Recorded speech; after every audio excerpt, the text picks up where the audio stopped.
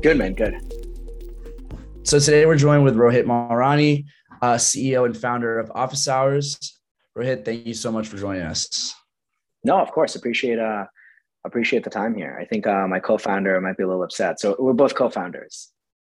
So co-founder and CEO of OfficeHours. Actually, sorry, just co-founders. Yeah, Just we haven't co-founder. dictated kind of like one side or the other. But in all honesty, I think it's easier just because really are pretty 50-50 here. So in terms of OfficeHours, then what is it that you're handling? What is it that he's handling? Yeah, it's a good point.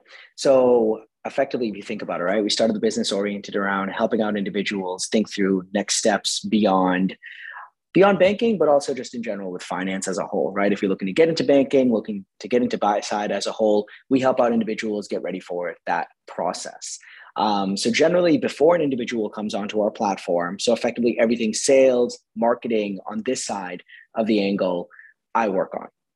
Everything thereafter, customer success, operations management, coach management is more my co-founder, Asif. Interesting. And how big is your team at this point? Yeah, I mean, I think our Slack in general is like 13 last I checked. So we have kind of like dispersed individuals kind of literally, honestly, all around the world. So you have experience in the financial realm, but so what was it that spurred you to kind of leave and create OfficeHours? That's a good question. So honestly, Asif brings more of like the traditional finance experience, the banking, the buy side, what that looked like, on-cycle recruiting. He really taught me a lot about it. Sebastian, I mean, I've got the experience technically from like growth equity battery, where I worked on a couple different deals, one specifically that ended up closing within the home care, home health space, ended up finding add-ons for it. But in all honesty, right, I bring more operating experience to the realm, a little bit more like fintech operating, what it's like to scale a business, only because I've been doing that. Like battery was 2 years, Source Scrub ended up being like 4 going on 5. If you take a look at kind of like the LinkedIn numbers there. And then of course, OfficeHours is now going on 2. So when it comes down to it, I probably bring more operating fintech experience rather than kind of like finance traditional. Obviously it helps that kind of like knowing the industry. Interesting. So obviously fintech is a different industry than the kind of model that OfficeHours is built on. So how has that kind of translated to there? And what were some of the difficulties that you managed as you're building it up with the prior experience? Sure. I mean, it's interesting, right? Because a lot of people will think of like fintech as like payment processing, like traditional, like call it like finance, like workflow automation software. But the reality is I look at it as anything that's tech enabled selling to finance or some sort of streamlining of finance as a whole. So we built out an entire like recruiting platform oriented, like you can log into OfficeHours platform and portal and basically get an understanding of like, okay, resume reviews, deal walkthroughs, behaviorals, technicals, modeling, case studies, really map out your entire recruiting journey and effectively a lot of like your interview prep. So we have used tech to enable that platform itself and to enable the journey for a customer. You can go about scheduling customer calls. You can go about basically messaging your coaches, getting an understanding like, hey, listen, I'm working on this LBO. I'm going to upload it through the platform and I'm going to ask you questions on it for our call. But it is definitely tech enabled in some capacity. I mean, back like early days, it was effectively like Asif and I just like scheduling calls one-on-one with these individuals and coaches. And there were some times that people would send us data, Excel docs, we would forward it on. But thank God that we have a platform now to be able to enable that. Yeah, it's been incredibly interesting how the pandemic has proved the viability for a virtual medium. I know Diversifi really took advantage of that opportunity, and that's how we really scaled up. But how has that kind of helped OfficeHours, I guess, their reach and the way that you can touch so many different communities? Of course, right? Like anything else, at the end of the day, as much as I joke about not liking Zoom, it's definitely kind of like brought together a variety of individuals, right? Definitely. So if you want to connect with individuals from the angle of like, I used to joke about like, Midtown coffees, right? The reason New York rent is so expensive is the fact that, of course, like you can go about like meeting a variety of people here. Yeah. Now, at its core, obviously, like through coaching, through Zooms, through any sort of webinar, or frankly, through our computer screens, we've been able to connect with a variety of individuals. So whether it be screen sharing capabilities, whether it be, in all honesty, a lot of our calls are just like voice only. If you want to like hop on and do some screen sharing around looking at an Excel, looking at an LBO, walking through a presentation or a deck, we do that as well. But there's a reason that like we're spending literally like hundreds, if not like kind of like thousands of dollars to come out to New York, like just like this week, to literally do some like in-person podcasts where we're renting out a studio, bringing together some like VPs, senior associate buddies, and then we're just going to do like sit down chats just like this because I feel like people really get Zoom fatigue. If I tell you the truth, definitely. Yeah. It's definitely there. I mean, like, you get there, and I think that's the kind of the other side there. I mean, like we see it a lot with our own students is that, you know, halfway through the year they're already feeling that fatigue of having to get on those calls, and so it's definitely something you got to work with. And obviously, it's a new way to think and to approach these things. So, are you guys doing much in person yet? So the only in-person stuff that Diversifi does is at Florida State because I'm here, and then we have a few of our other directors who are here at Florida State. So we've done a few events here on campus. Nice. But in terms of that, farther than that, no, we haven't. I'm curious, will you ever do something on a broader basis, bringing people together from different schools? Oh, 100%. We were in talks with Goldman at one point to do a large event, impact finance event at Goldman Sachs HQ in New York. So it's definitely something we've thought about, some type of conference for all of us to come together, all the students, because we have kids that are part of the cohort all over the place. Totally. All over the United States. So to be able to bring them together, that'd be a really great way to continue to build that community. Nice. But so speaking on those kind of things and the farther reach, one thing that really piqued my interest when we spoke originally was some of the initiatives you guys have. Obviously, we spoke about the liquidity one, but I'd love for you to touch upon that and kind of what was the background there? Like what was going behind the scenes? Why did you approach that? Honestly, it ended up being like it's funny because kind of back to the New York moment or New York note, you'll be here to meet with as many people as possible. It was a random like Central Park meeting that we set up with the team on their end and just started like kind of like ideating. Like there's so many different ways that we could work together, kind of like bringing about, of course, like they have like variety. I mean, there's just like a media outlet at this point. Obviously, they have the memes, they have the news, they have the media hubs. And then, of course, now they even have like an investing arm, not to mention, of course, like merch amongst others. Really? So long story short, student athletes helping out individuals, kind of like honestly giving Barstool a little bit run for their money, but really trying to get in front of individuals being like, hey, listen, like, let's help you if you're looking to like break into banking, thinking about the buy side, even if you already got a banking role, right? Let's think about like really doubling down and getting to the point of, okay, you're starting in banking, but we know, of course, it's kind of like an uphill battle from there, right? How do you get to like top bucket? If you want to pursue buy side thereafter, so be it. We'll help you with it. Or if you just want to double down and listen, I want to be like the best investment banking analyst that Morgan Stanley has ever seen. I want to be the best associate thereafter and kind of like double down. We'll help you out with that too. That's amazing. How is that program progressed?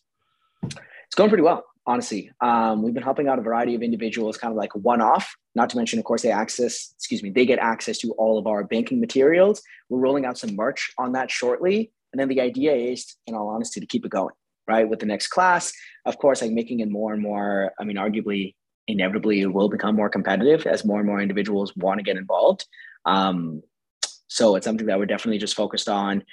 Well, on our end, it's really the materials, right? It's really the coaching that we're trying to keep on top.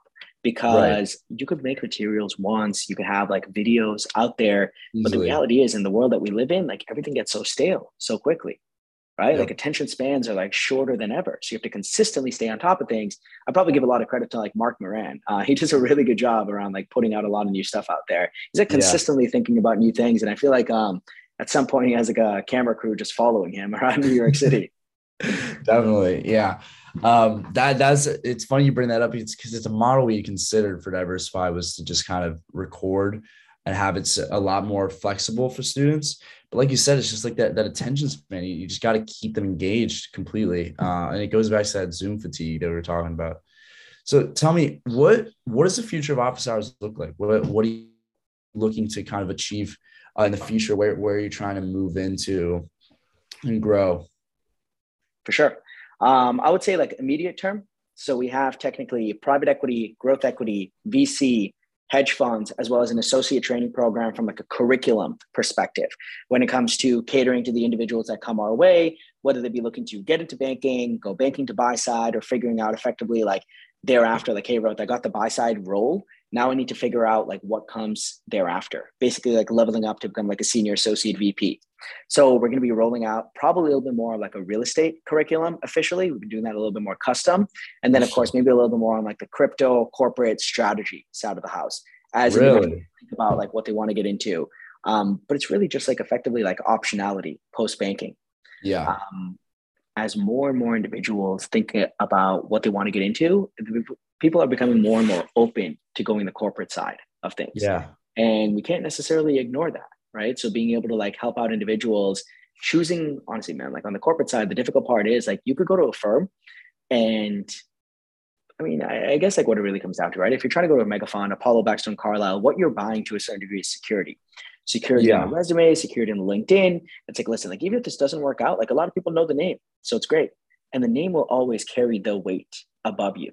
If you go to a no-name business, now you're building up that name.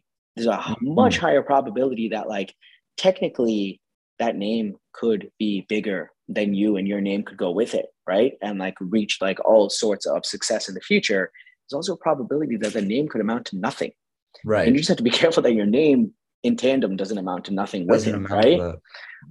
So it's really just kind of like figuring out like from a security perspective, like where individuals want to go in the future. And then of course, being able to cater various curriculums and help and really kind of like securing in those offers.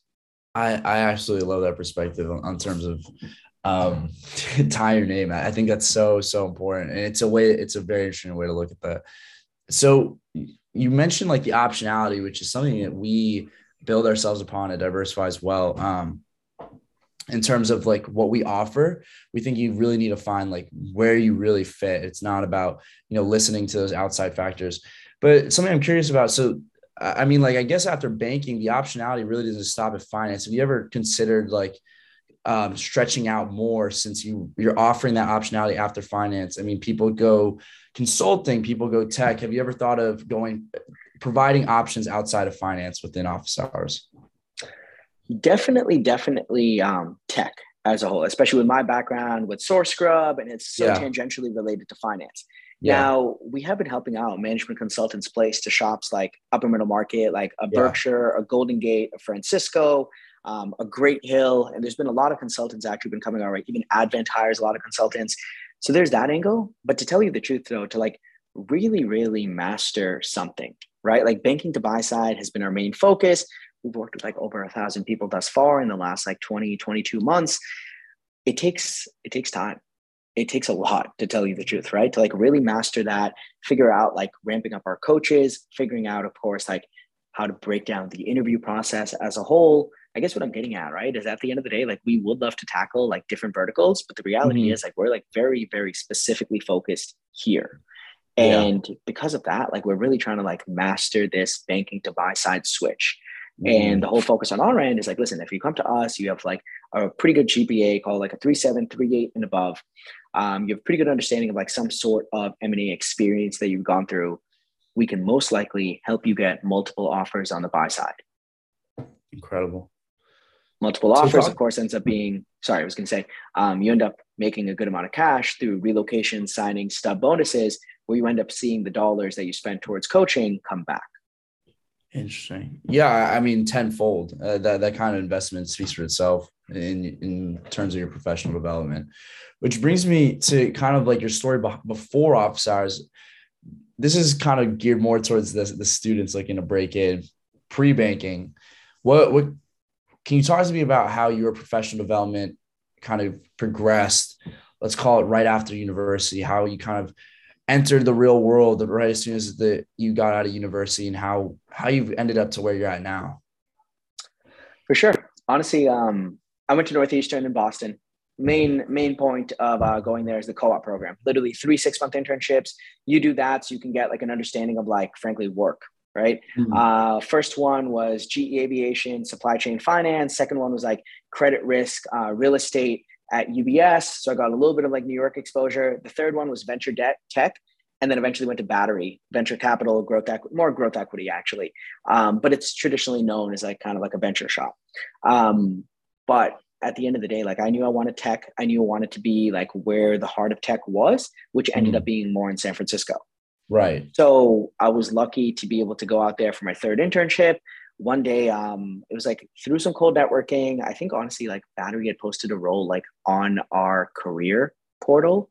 And through they had like maybe like one or two Northeastern kids. I reached out to them. I was like, hey, listen, I'm already like in California. Is there any way that we can connect? Somehow ended up on Sand Hill Road interviewing with them. I went against a Stanford individual. My VP was Stanford tennis. I just got really lucky, to tell you the truth. Breaking into it, like you go to Sand Hill Road, right? And you watch like Silicon Valley on HBO, and you're like, you really don't have an understanding of it until you get there. No. But it's a pretty like, honestly, like remote place. Like there's not really much going on there other than like the Rosewood Hotel, which is like $1,200 a night or something ridiculous. So when it comes down to it, you see all of these logos like KKR's next to Excel, next to DFJ, next to NEA, next to Silver Lake, but there aren't that many people. Like there's no one walking, right? So part of it was just like getting out there, kind of like getting your feet wet on the tech side of things. I was lucky to end up at Battery. Wow.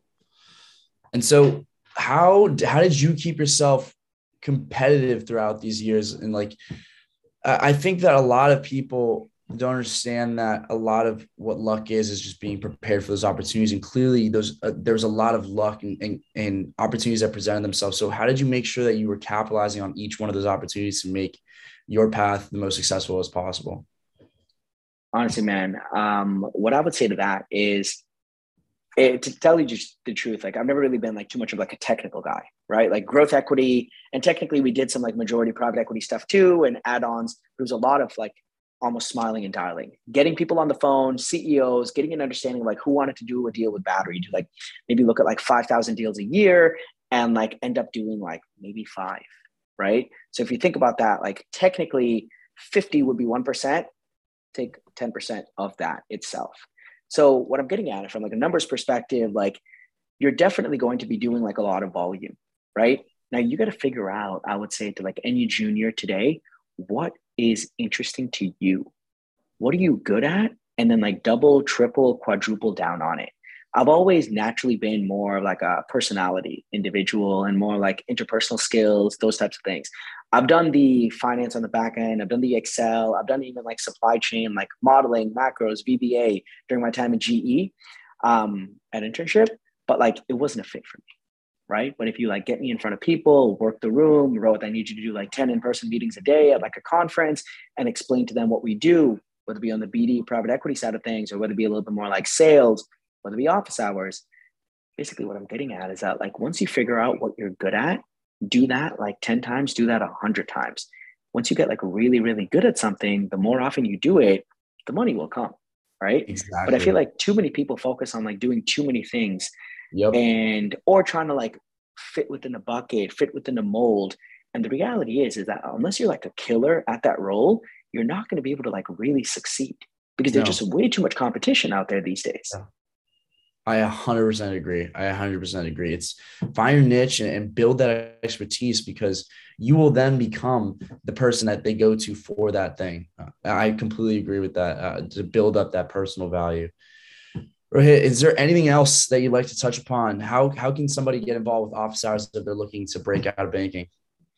No, of course. I mean, honestly, if you're looking to break into banking, we help out as well. GetOfficeHours.com. I think it's getofficehours.com/calendar, and we can also schedule a time. But in all honesty, man, I think it's phenomenal, kind of like what you're doing on your end. We'll love to get an understanding because I think you mentioned like podcasts hadn't happened for some time. Like, what are recent updates with Diversifi? Yeah, I mean, we've been closing around some great partnerships. We actually just developed an internship program with Digital Bridge, a digital infrastructure private equity firm down south. It's been incredible to be able to kind of help them with this exclusive internship program. We created a rotational program with them that looks at both the investing side, and then the interns also work on one of their portfolio companies, so they get to see the operational side. So it's a very, very unique opportunity for them to kind of build themselves up in the tech industry. And then besides that, I mean, JLF has been an incredible experience this year. We almost quadrupled our size to about 50 students. and they're Stellar. all just so incredible. Every single one of them, it's just so impressive. I mean, we have one student that at 15 has already developed an app called Think Black that connects you with Black-owned businesses across the United States. I mean, I it's love just it. absolutely mind-boggling. It's mind-boggling. So it's a very fulfilling role. I love to be able to work with those students at both the undergraduate and high school level and kind of help generate that next generation really of students that are going to impact finance and just go beyond a career in finance and see how we can kind of change the culture towards a more impactful one. Phenomenal. And then you're setting yourself up for success post-graduation too, right? To keep it going. Yeah, of course. So I'll be stepping into the chairman role and building it from there, overseeing it. Yeah. That's phenomenal, man. You got to keep it going. I think that's like the biggest part, right? Succession and just like finding leadership thereafter. Because I feel like that's effectively like how you can like really kind of like carry forward change, because it's like, you know, like we can get involved even on like office hours front, right? But unless we like hire and like kind of train like the next generation to be able to do stuff, it really has to be a lasting legacy if you really want to like make a change, right? 100%. And the thing is, you know, sometimes in this role and our team experiences a lot is we really feel like Chicken Little, you know, we're screaming the sky's falling. Because a lot of firms are kind of still so focused on DEI that they're kind of not they're not in tune with that pulse of impact finance taking over, and you're seeing it very progressively. I mean, just last year we saw the Engine 51 takeover from on Exxon because of their environmental policies internally. I mean, people are bringing change. In an impactful way in finance, and it's bound to happen. So we're excited to be able to partner with these firms that already believe in this, and we're ready to change the minds of those that aren't there yet. I love it. Keep it going. For sure, man. No, thank you, man. Nice chatting. No, thank you, man.